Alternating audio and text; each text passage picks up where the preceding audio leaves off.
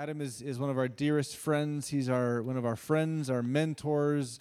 He helped to basically create our culture here through his guidance and teaching and prophetic words. So he's a really big deal around here. And when he says things, we tend to listen because he's highly anointed. He brings the word of the Lord. And he consistently has a big part to play in shaping our culture and in how we move forward as a body. So we're really honored and really blessed to have you here, Adam. And I'm really thrilled to hear what you have to say. Awesome. Thank you. Thanks, Matt. Let's give it up for Matt Orvis because he's big, strong, good looking. Well, my family and I have just really enjoyed being here this weekend. What a time to be alive. You know, this season of history that we're in that feels unprecedented. I was thinking during worship, though, at, you know, the formation of the children of Israel, when God's people became a nation, when they began being called by his name, when they were gathered unto the Lord God.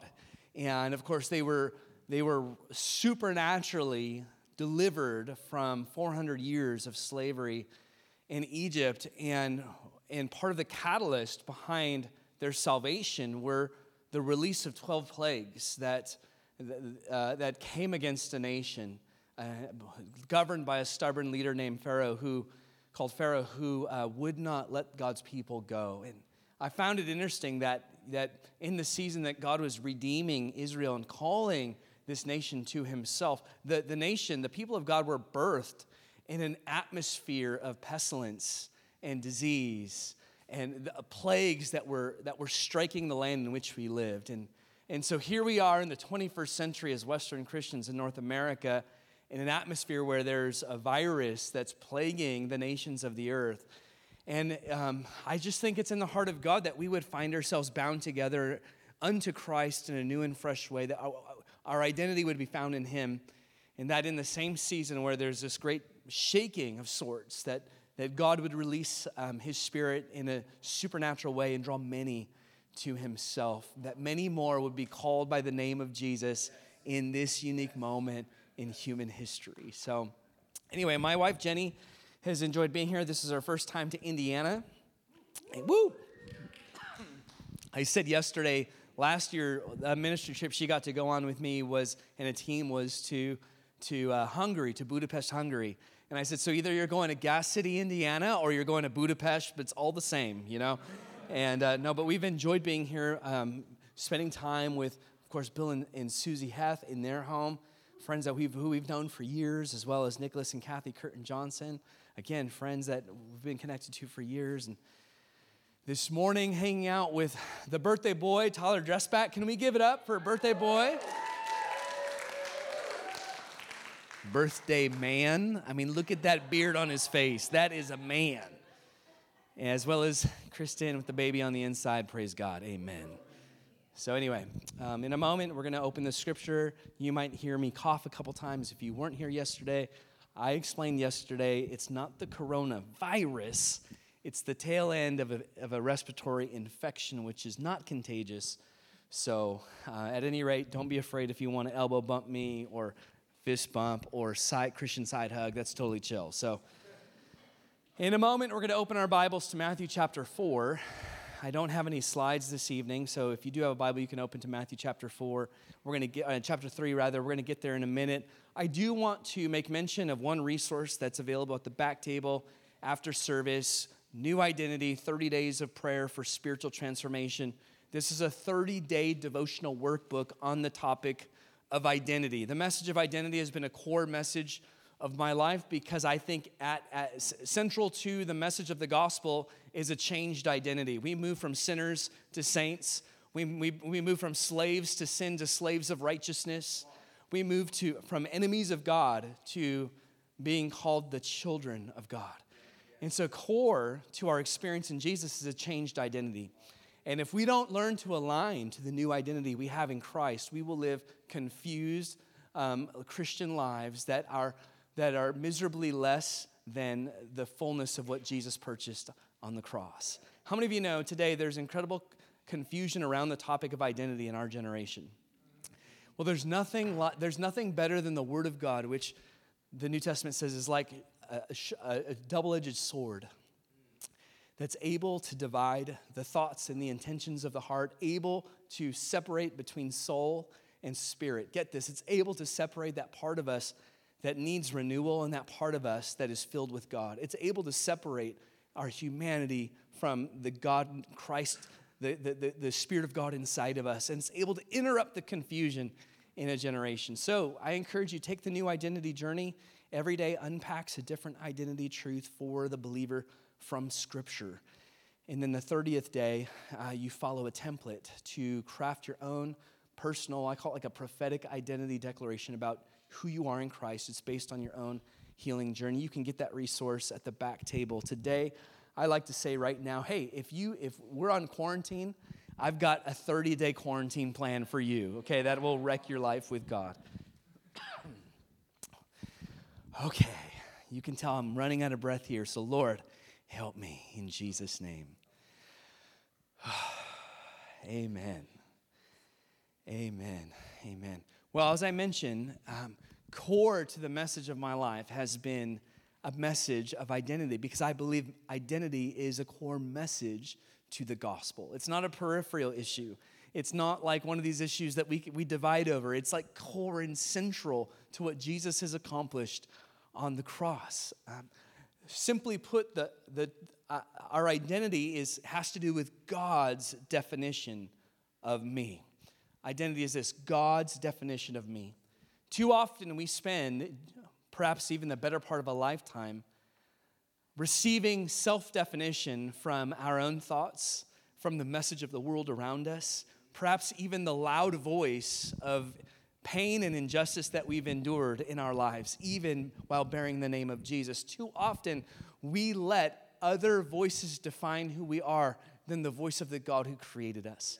Let me tell you something. There is so much freedom in letting Christ define you. There's so much freedom in letting Him set the boundaries. There is so much freedom in receiving heaven's definition for who we are. My mentor and pastor, Steve Fry, he likes to say this. Like, he thinks the confusion in the world today around the topic of identity has to do with the fact that in culture today, we've believed the lie that identity is something we choose based on our preferences, our desires, even our lusts, and the things we enjoy. When in the kingdom of God, identity is not something we choose. Identity is something we receive. If identity was something we choose, we endlessly perform for it, and in whatever room we walk into, we feel insecure if our perceived self-definition is not approved of by the critical mass of people in that room. The beauty of the gospel is it sets us free from others' opinion of ourselves, because it yokes us to God's definition of ourselves, our identity, God's definition of us. Here's a nugget of wisdom here. Build your life around God's identity, God's definition of who you are, and your life won't crumble when your assignment changes or your calling, your life assignment takes on a new form. Because your life will change, and the assignments God gives you to do and to accomplish will have a start date and a finish date, and they will change. One of the mistakes so many Christians make today is they build their identity around the things they're called to do. The problem with that is the things you do change in different seasons. Build your life around the timeless truth of the Word of God, and you won't get shook when life starts shaking you. Come on, say amen. Amen. How many of you are like, most of you are in your late teens or in early 20s. How many of you have already been shook by life in some way or another? When your location changed and you set foot on a new campus, and then there's a new student body in front of you, no one knows you, no one knows your first name, your last name, where you came from. Not your roommate hardly knows your first name, and they don't know about your life with God. They don't know about the fact that you were a leader in your youth group. They don't know about the fact how many mission trips you went on. They don't know any of the notches on your Jesus belt, You step into a new campus, no one knows you, and you immediately sense this deficit in your heart because you're faced with the reality that perhaps you've built your self-definition around things you've done rather than the unchanging, timeless truth of God's word about you. Am I making sense here? Build your life around the timeless truth of Scripture, and you won't fall apart when your assignment changes. Another secret here is the evil one will ruthlessly assault our identity because he knows if he can assault or compromise our identity, he can compromise our purpose. He can compromise. If he can inform and challenge God's definition about us, he can actually challenge and disrupt God's purpose and assignments for our lives. So many Christians today are obsessed with our calling. Like, Lord, where am I called to go to school? Well, what church am I called to go to? What, when you're in college years, you think in like quarter systems. You're like, Lord, what am I called to do over Thanksgiving? What am I called to do over Christmas break, right? You're like, Lord, what am I called to do over J-term and spring break, Iowa students are like, I'm so glad I don't have J-term, It's one more thing to stress about what I'm supposed to do, What am I called to do this summer? Lord, am I called to return to this school next year? And then as you age and as you get older in different seasons of life, those freak out moments tend to spread out. Unless you're in YWAM. Then you live perpetually wondering, Lord, what am I supposed to do next, But the truth of the matter is so many Christians are obsessed with the question of, God, what am I supposed to do? And part of it, our confusion is we've not let God answer the primary question of not what I'm supposed to do, but Lord, who do you say I am? Who am I? And I've got a secret for you. Your calling and the assignments that God gives you and the giftings he's put inside of you are to flow from your identity.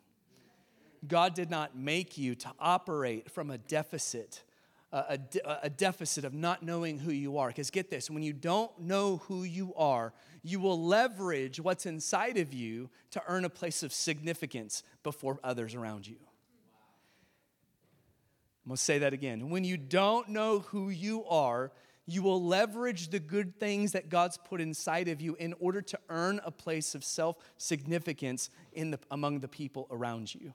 This is the dysfunction of the place called church, of the community called church. When we do not know who we are, we build cultures that are marked by competition, comparison, judging one another against another.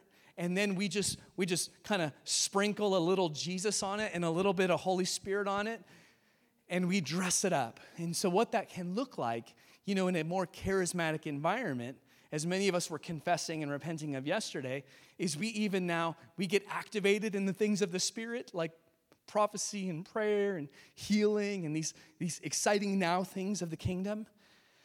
And we realize, I can use these dynamic gifts and manifestations of the Spirit to earn a place of self-significance and a place of belonging in this community that God's placed me in.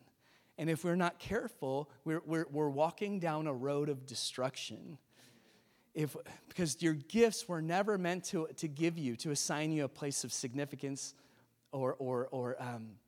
a place of significance. They were only made to be expressed from the abundance of a heart that's been rooted in the truth of God's word about who you are. Jesus models this best.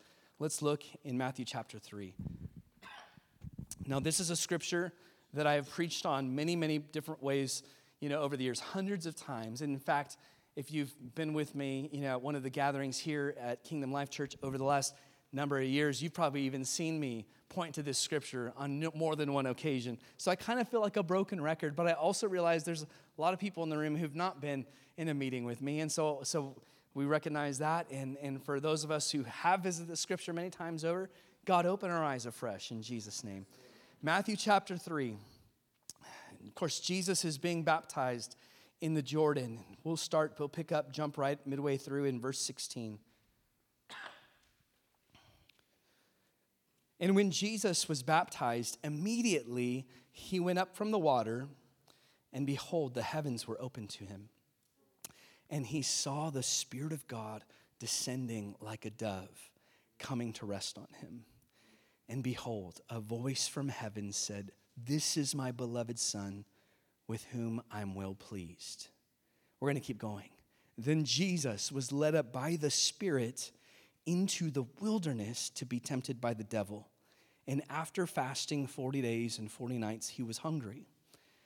And the tempter came and said to him, if you are the Son of God, command these stones to become loaves of bread. And we're going to stop there midway through because you can read the rest on your own. It's a powerful passage there. I said earlier today in the message, the evil one will assault our identity because he knows if he can compromise our identity, he can compromise our purpose. He can compromise our calling. He can compromise the assignments that God gives us to do. I find it fascinating that Jesus has this encounter at the beginning of his ministry, before he called one disciple, before he preached one sermon, healed one leper, raised one dead person, or interrupted one funeral. Before any of those supernatural works, he went into the waters of baptism, and when he came out, he heard the voice of his Father.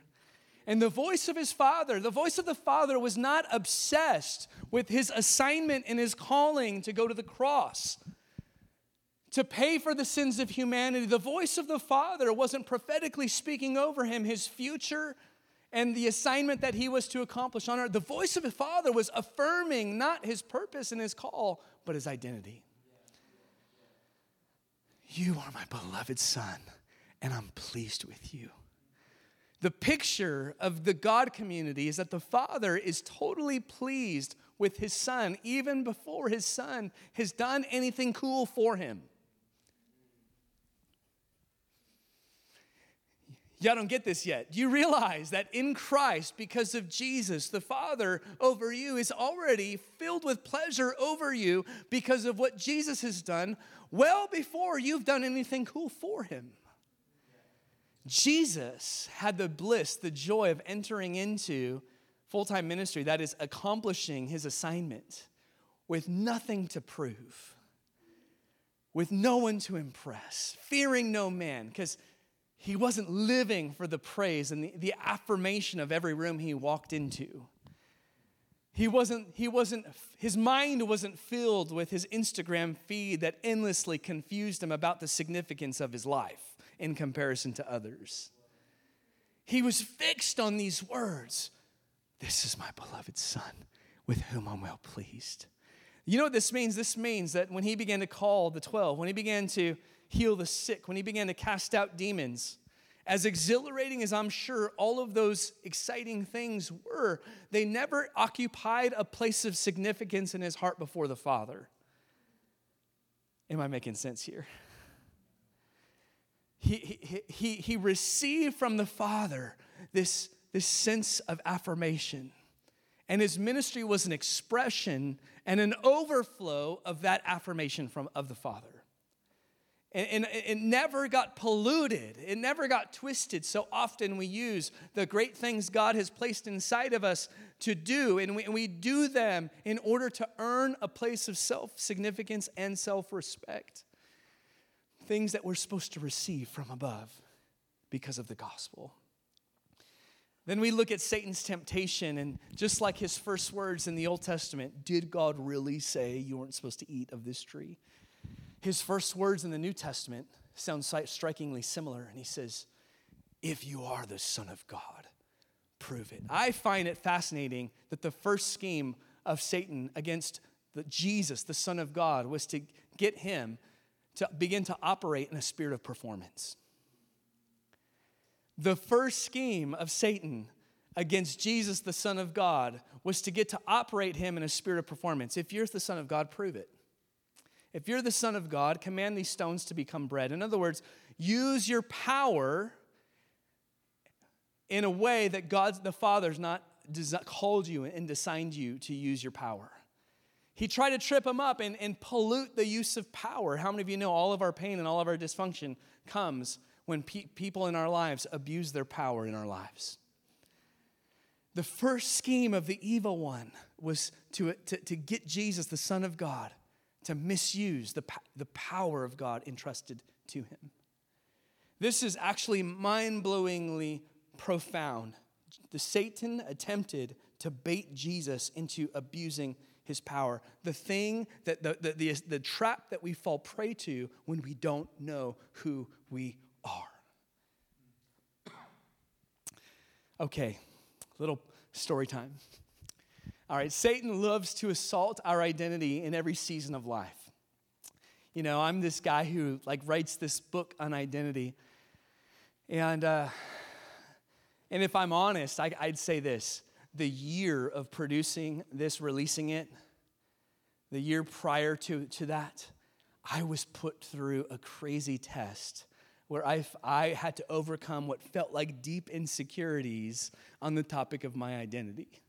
It was like the Lord was saying, son, you're going to have to live this message yourself. It was like the Lord saying, okay, it's cool. You think you know this? Great. Let's learn a little bit more. It was like God saying, you know, I'm not giving you a freedom to preach a message that you don't live in a deep and profound way.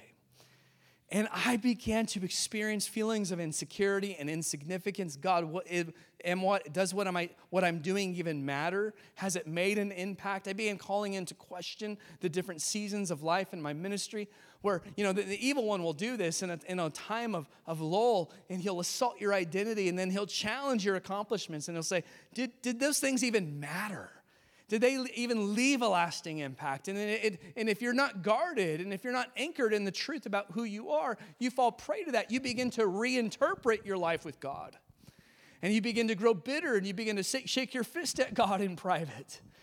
And the evil one was tempting me through this again and again and again. And I had to overcome. I had to lean into the scripture. I had to lean into prayer. I had to remind myself of who God says I am.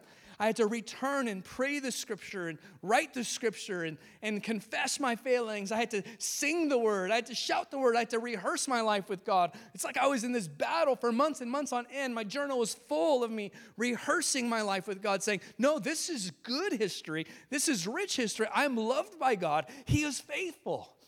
I know who I am. It was like this endless, like almost incessant war. I've got news for you. Spiritual warfare is not something you do. It's a reality into which you are born.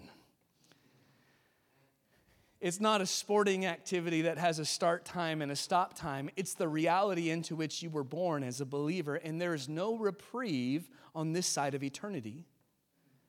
The only reprieve is Jesus. Remain in him. Be rested so that you can make war. Am I making sense here?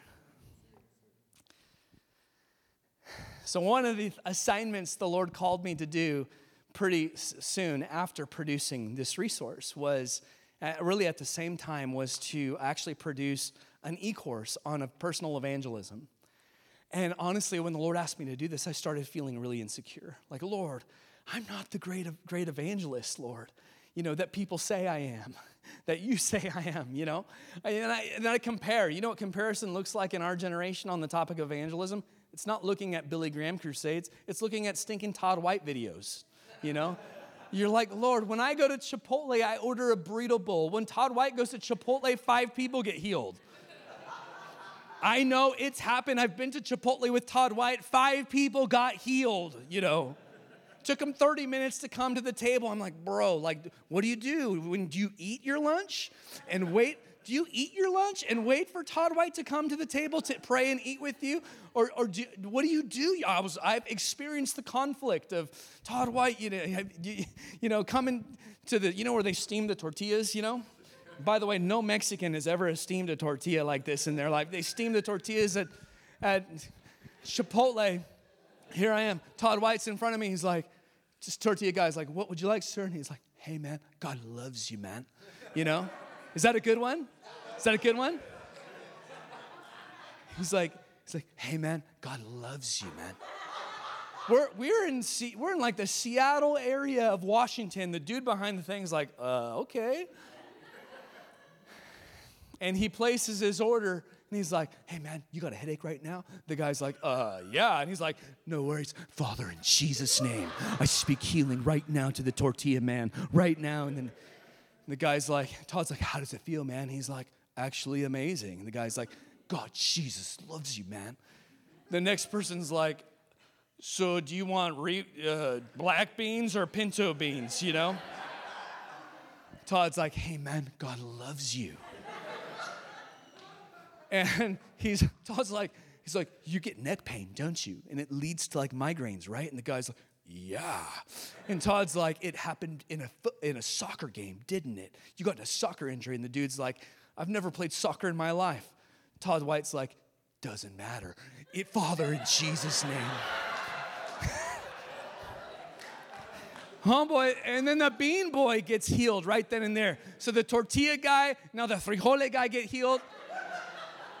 The next person, like, what kind of meat do you want? Todd White, God loves you, man. Well, I'm the next dude after Todd. And I come in, dude looks at me, looks at Todd. We're kind of like the same height, you know? So it's kind of like, he looks at me, looks at Todd. It's like, how can I help you? And I'm like, I'll have a chicken burrito bowl with black beans, no cheese, no sour cream, And I'm like that dude.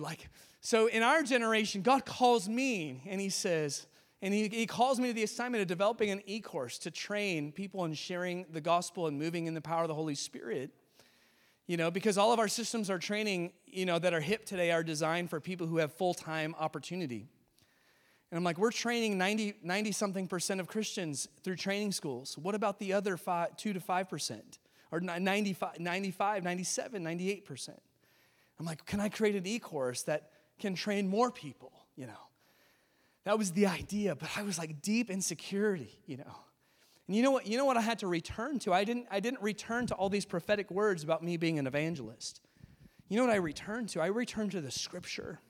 I returned to 2 Corinthians 5:20.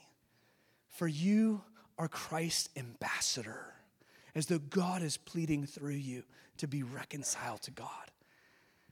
It's like I began to dwell on the truth of my ambassadorship. You know what an ambassador is? It's the highest ranking diplomat of a nation in a foreign land. And God says over me, in his word, not because some great prophet said it, but in his word. Sean Bowles could have told me it and told me my zip code, my address, my phone number, my bank account number, and it doesn't have more authority than this.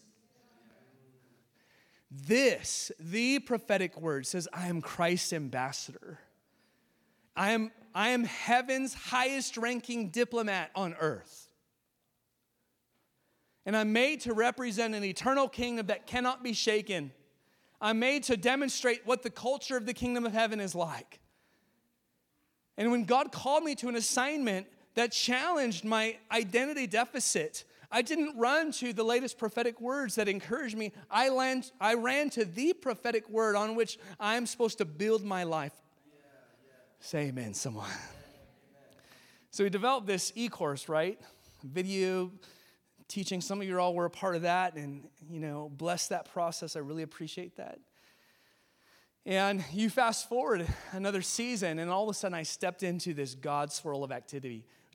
When you say yes to take steps with God and obey the voice of the Spirit within you, you never know what's on the other end. It's like a domino effect where he begins to lead you down a road that you never thought was possible. And my heart started beginning to burn for the high schools and the college campuses in the greater Nashville area. At this point, I wasn't actively serving in Nashville, where we had moved a year and a half prior, but I knew God was beginning to invite me and call me to see a new student movement, a new student gospel movement ignited in our region. So I began to pray into this. And then all of a sudden, the swirl started to come, and a prophet dude in our community comes to me and he says, Adam, he's like, I got a word for you. He says, the Lord wants to give you a new 22. And I'm like, man, I don't even like guns, I grew up in California. I associate guns with gang violence, and the guy's like, it's not about a gun. He's like, it's actually new 20 to 22-year-olds who God's going to call alongside of you to team with you to reach high school and college students in our region. And I'm like, I need that. That's a word of the Lord. God, give me a new 22. A couple of weeks later, we receive an email from one of our friends, one of our prayer friends with the Franklin Prayer House, Karen Hall. She sends us an email, and she says, I had a dream about you guys. So I'm not sure if it's from God, but here it goes. And she shares this dream. It was so from the Lord, Some dreams are bad pizza. This dream was from heaven, And she says, in the dream, my wife was talking to her. My wife was talking about this student movement that's beginning And then Jenny goes from talking to prophesying, my wife. And Jenny begins to prophesy, and here's what she said in the dream. She says, and every campus in Williamson County is open to us. That's the county in which we live. Then the presence of God fills the dream, and they look up into the sky, and there's writing in the sky that says, the time is now.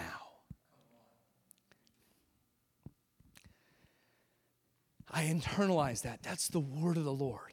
Every campus in Williamson County is open to me, and the time is now. God's going to give me a new 22. I didn't even have a team yet that wanted to reach high school and college campuses around me. It was just me and a burning heart with the word of the Lord, a desire to see God's kingdom come to young people in our region. I had a church behind my family behind me, cheering me on, but there was no one really gathered unto that cause yet around me. A couple weeks later, about a month later, I'm speaking at a conference in our region. There was at the conference, there were about 80 college students from 8 different universities around the state of Tennessee. And I was going to do 2 sessions on evangelism, 2 sessions from my e-course. And I felt like God told me, take careful watch, because this weekend I'm going to give you your new 22. So I did my 2 trainings on evangelism. I did my Todd White impersonation. Everyone loved it. God loves you, man. You know, like,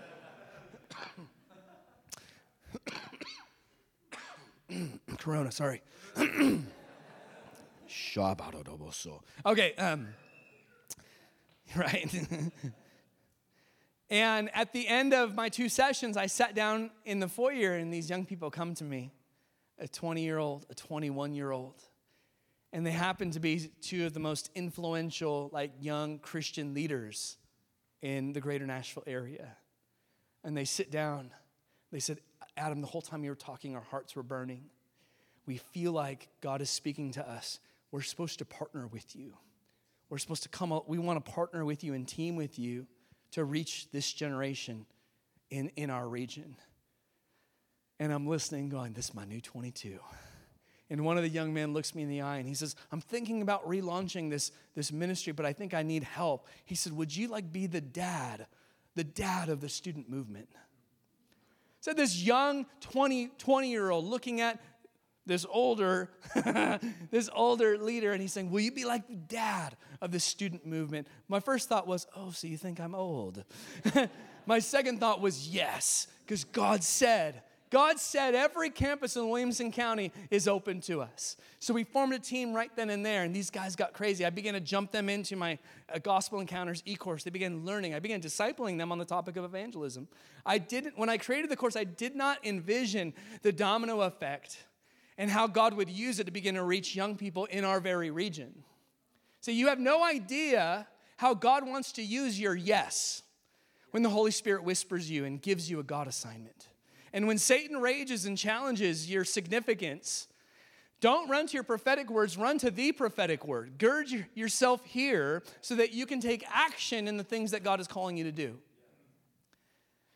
So they jumped into my e-course, and we unpacked this concept in the e-course about what it means about ministering through people of peace. In Luke chapter 10, when Jesus sends out the apostles, he told them, go into every village, find this person of peace. Person of peace, people define it as someone who's like a bridge that's prepared by God to be receptive to a gospel messenger. They don't even have to be a Christian. They just have to be open to the gospel messenger. And if they're open to a gospel messenger, that messenger can affect the community that's behind the person of peace. They can preach the gospel and heal the sick and see a greater number of people impacted with the power and the truth of God and the kingdom of God because of the person of peace. We unpack this in the course, and these young men says, we think that we found a person of peace. I'm like, what are you talking about? And they said this. They said, well, we heard of this trend that's happening in our county. And I said, tell me about it. They said, well, people are going to raves like in the hundreds. And I'm like, raves? They're like, yeah, actually in our county, two high school kids borrowed money from their dad, a few $1,000s. And they started a business. They rented a venue, a lighting system. They booked a DJ.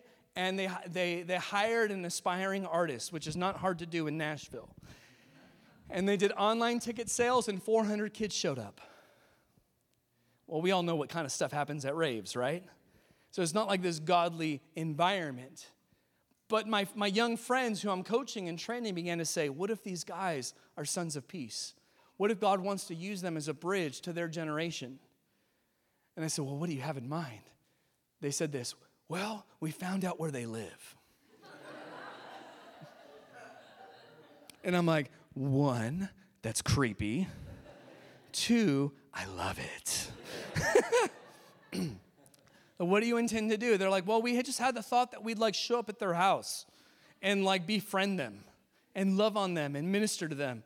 And I'm like, let's do it. We began to pray, kind of get God's wisdom, got to get a download on these kids. All of a sudden, the 2 young guys who I'm mentoring show up at the house of one of the business owners. He's a junior in high school. These are college kids at their house, new 22. They befriend these kids, and for the next 2 months, they met with them every week. It was this God relationship where these kids were the party kids who had an intellectual faith in Christ, but they knew they were not surrendered to God. You know, these party kids who just want to live their own life unsurrendered to Jesus. These hell-bound kids for all intents and purposes. My guys began discipling them, you know, unto the point of conversion. They weren't saved yet, they weren't converted yet, but they started teaching them the way of Jesus.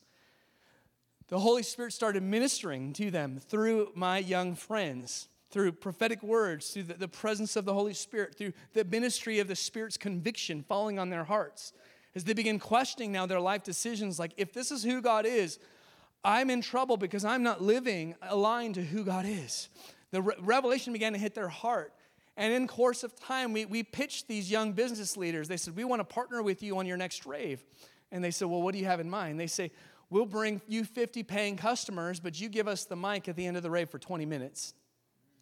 And we get to preach Jesus.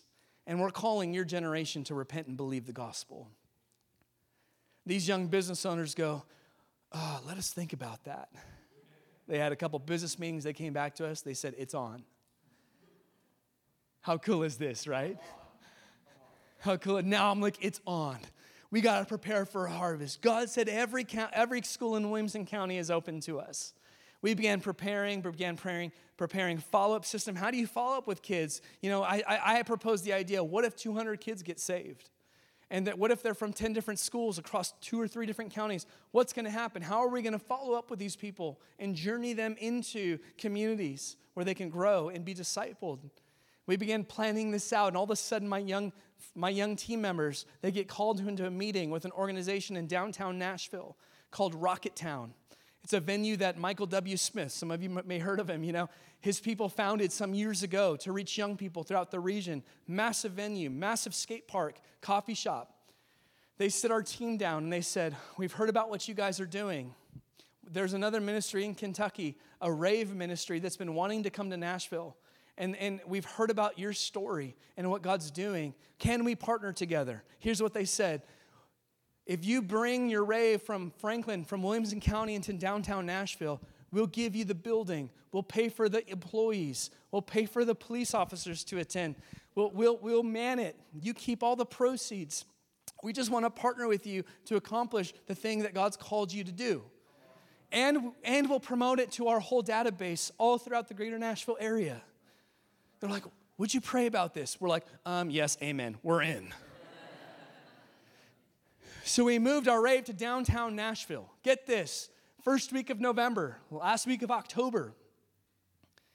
We're sweating bullets. Are they going to show up? What is God going to do? You know, you just take these steps. You just hear and obey the voice of God. You don't know how God's going to use your yes. 1,000 kids bought tickets and showed up and walked through the doors. 1,000 kids. One of the young men who stood to preach the gospel was one of the young men who I've been coaching and mentoring and training. And all of a sudden, all my wrestle about, well, I'm not Todd White, I'm not Reinhard Bonnke, all of that got flushed down the toilet. I don't care. I don't need to be in either one of those dudes. I'm a son of God.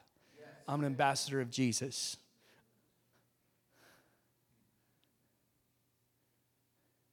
There was a clear call at the end of the rave to repent and believe the gospel, the good news that Jesus Christ is God. that he went to the cross after living a perfect life. And the sin and the failure and the pain of humanity was placed on him, and it died with him. And an innocent man bled and died so that a wayward humanity could be reconciled into friendship with God. That Jesus was buried,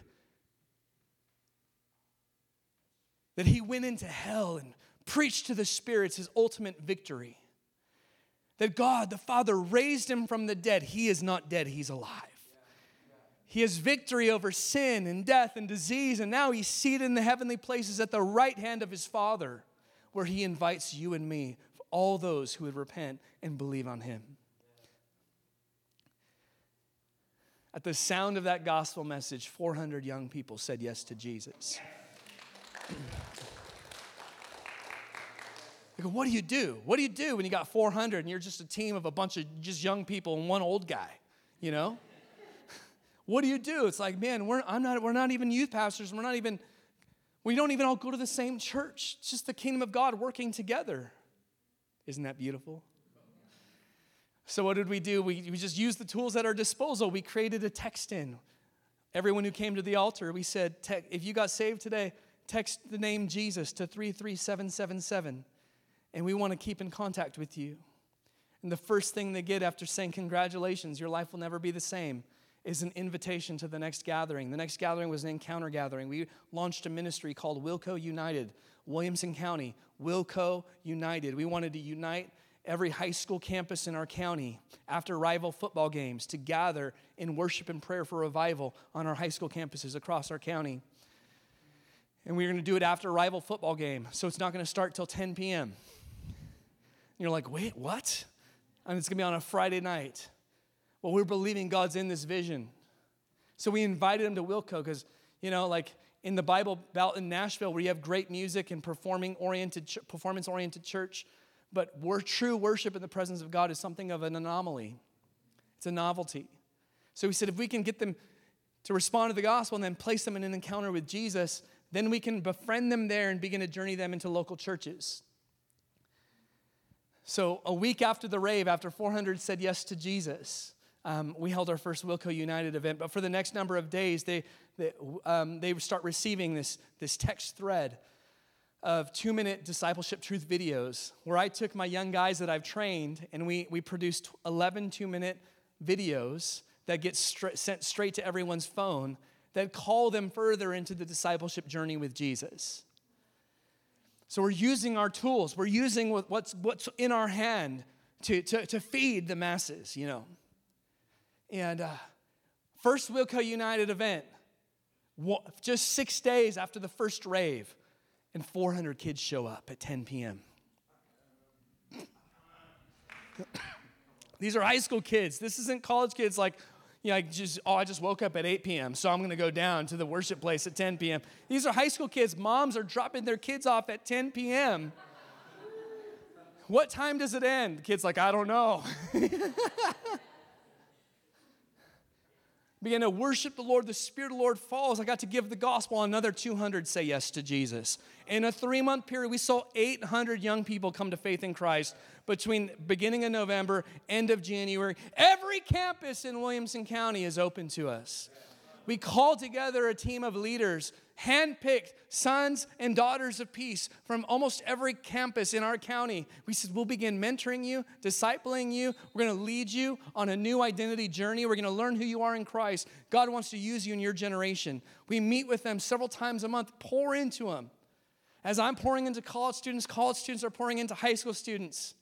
We did a second rave, hundreds of kids get saved. A second Wilco United, 500 show up. There's people running to the altar to repent and get free. It's like we find ourselves in the middle of this new student movement. And it's like, is ministry supposed to be this easy as how it feels? It's like, I'm shaking the apple tree. I'm getting hit with all these apples that are all this harvest. And I'm like, Lord, this is it. I'm living in the first wave of this new student movement. And I remembered the year before when I was questioning my God assignment. Am I qualified for that? Can I do that? Who's going to do the e-course? Lord, They can just pull up a YouTube video. Why are they going to want to pay for an e-course with someone like me?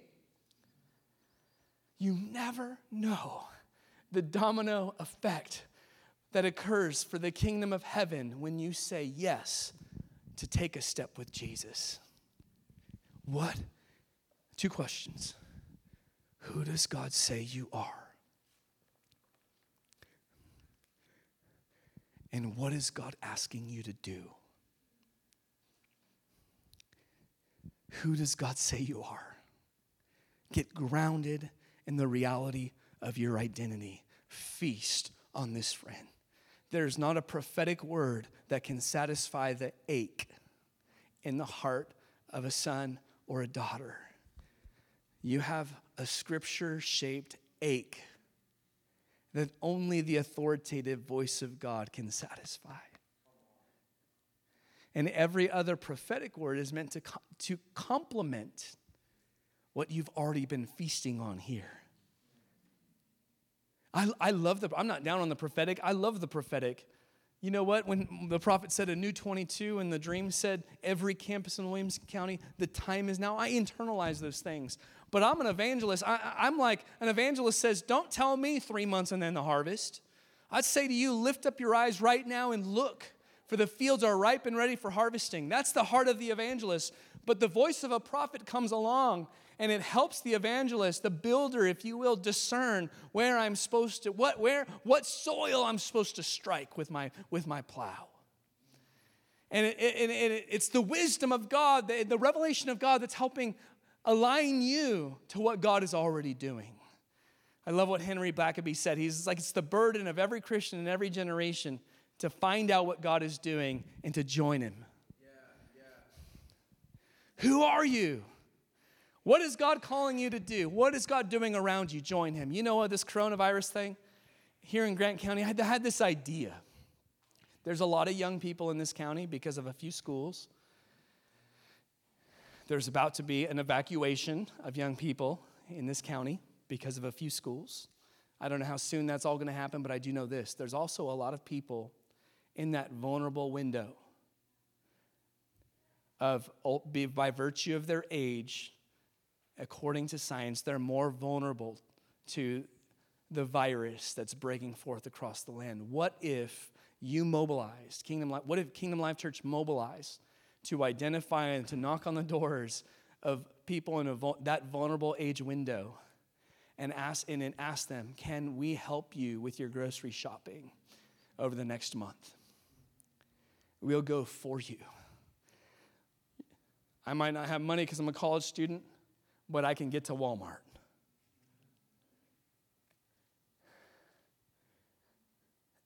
I'm not saying that's a thus say the Lord. I'm saying that might be a God idea.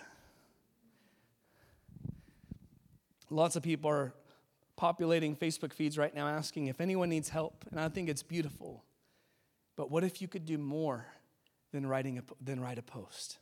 What if you could mobilize in an apostolic way to discern what God is doing, not just to be intimidated by the virus, but to discern what might be God doing in the context of this shaking, and say, how can I mobilize to serve what God is doing?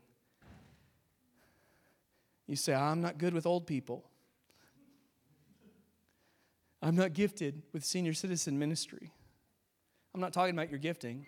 I'm talking about your identity. Will you be the people of God? Am I making sense here? You know, it's like, what if you could mobilize in a more strategic, administrative way? And I don't know what it is, knocking doors, get a list from the city or the county, and do outreach. Ooh, that might be a God idea. Are we doing okay? Here's my assignment tonight. My assignment tonight was to call you into the tension of build your life on what this says about you. Number 2, ask the Holy Spirit, what am I supposed to do? Know that your assignment will change in every season. And in the hour of Corona, your assignment might involve mobilizing to discern and to align to what God might be doing right where you're at in this moment. in Nashville just a week ago, a week ago, we had a horrible tornadoes touch down in our city. From downtown, they went 50 miles east and just plowed. Lives lost, houses, businesses lost. It was a terrible scene. The night before, Leo came into our room crying, shook. What's wrong, son? I had a dream. What was the dream, son? A tornado came through. The night before. And it was like God was saying, my heart is to do so. I know this is coming, and I want to do something even in the midst of this moment of crisis. And if a little 4-year-old can receive from the Spirit of God, how much more can a church receive from the Spirit of God? And over the next number of days, as the tornado hit, in the wake of it, the church mobilized. Some friends in our church lead a ministry called Hope Force International. They used to give direction to a ministry that some of y'all might have heard of called Mercy Ships. If you ever heard the name of Keith Green, one of the great radical prophetic Christian artists, who helped at the founding stages of ministry that y'all are very, very personally familiar with. And our friends Jack and Sherry Minton used to help give direction to Mercy Ships, and they found another relief organization, and they mobilized thousands or hundreds probably of believers from all around the area, and other Crisis Response International, other ministries and churches responded. The Church of Nashville mobilized, and some of the first clean up teams was the church in our region, responding to the moment of crisis. Not intimidated by what the evil one's doing, but looking to align to what God's doing and partnering with that. What will you do in the moment of crisis that's hit every place in the nations of the earth? Worship team, will you come up, please? I want to begin to land this thing. I have paid no attention to the clock. Some of you are like, you got that right.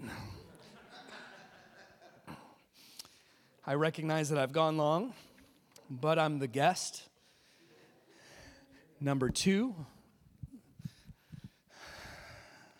I'm coughing, so anyway. Can we respond to the Lord tonight, y'all? Let's stand together.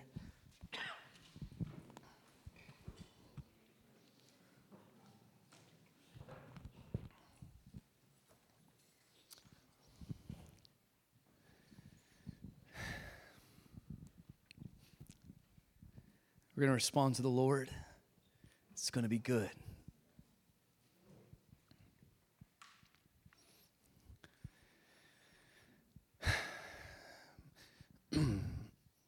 I won't probably get to give this reminder afterwards because we're going to have a time of ministry.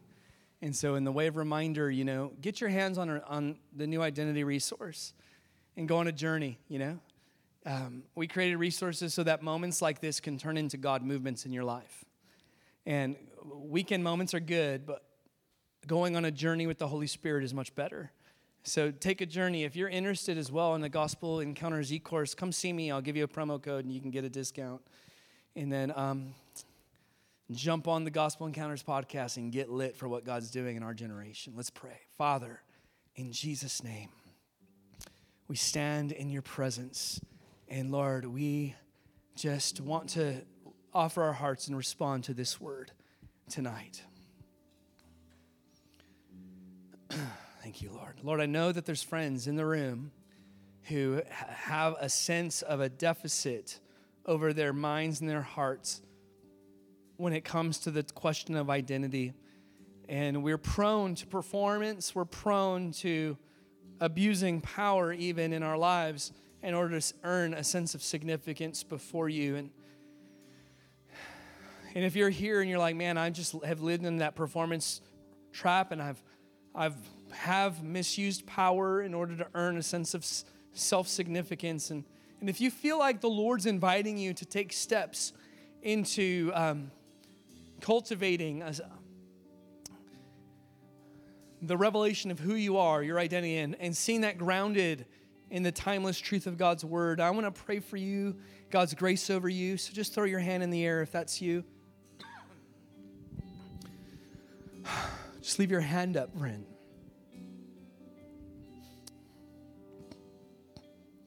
Lord, here we are. Lord, for hands raised in this room tonight, I pray, God, for supernatural grace to flood every heart here today in Jesus' name. Lord, I pray that you would strike them in a special way in this moment with that kind of unyielding, abiding revelation. Lord, that the evil one hates them. He seeks to compromise who they are in order to compromise what they're called to do. And Lord, let that truth abide on their heart so that they would never misinterpret your leadership and be confused about your goodness and your faithfulness. They would always see rightly when they're challenged in their mind and in their thinking about their significance and their value. I pray right now, Lord, that grace from heaven would fall on every heart. Grace from heaven would fall, Lord. Oh, Lord, in Jesus' name, God, make your word, the scriptures, like a fire in our hearts in this season.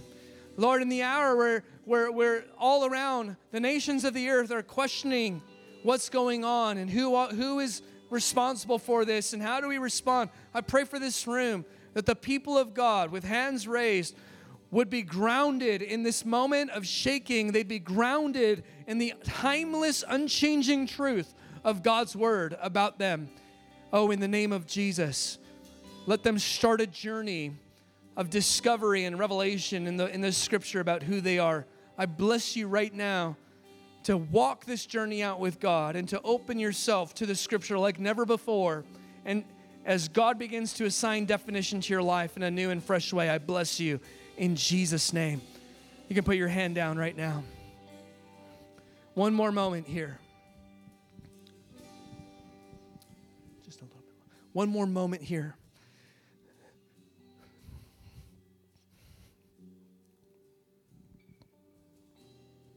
Thank you, Lord.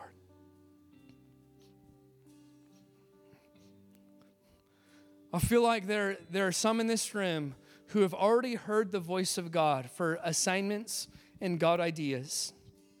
And you have been in that same faith wrestle that I was in, where you've questioned your ability, you've questioned why, you've questioned, can I do that? You question, am I qualified?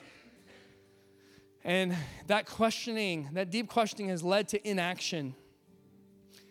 And if you're here and you're like, just as a sign of repentance, like, I want to break free of inaction. I know God has spoken to me, and I want to break free of my inaction on one of the assignments He's given me. If that's you, I want to invite you to just step forward this evening. Come and stand before the Lord as kind of as an act of, Lord, I'm going to break inaction off of my life. I know that I've heard your voice. I know that I've received some God ideas, big or small, and I want to break in action. And in worship tonight, as we respond to the Lord, I want to encourage, if that's you, come forward in the place of worship as an act of surrender and repentance. Let's respond to the Lord in worship now, and you can come forward as the Holy Spirit leads you in Jesus' name. Thank you, Lord.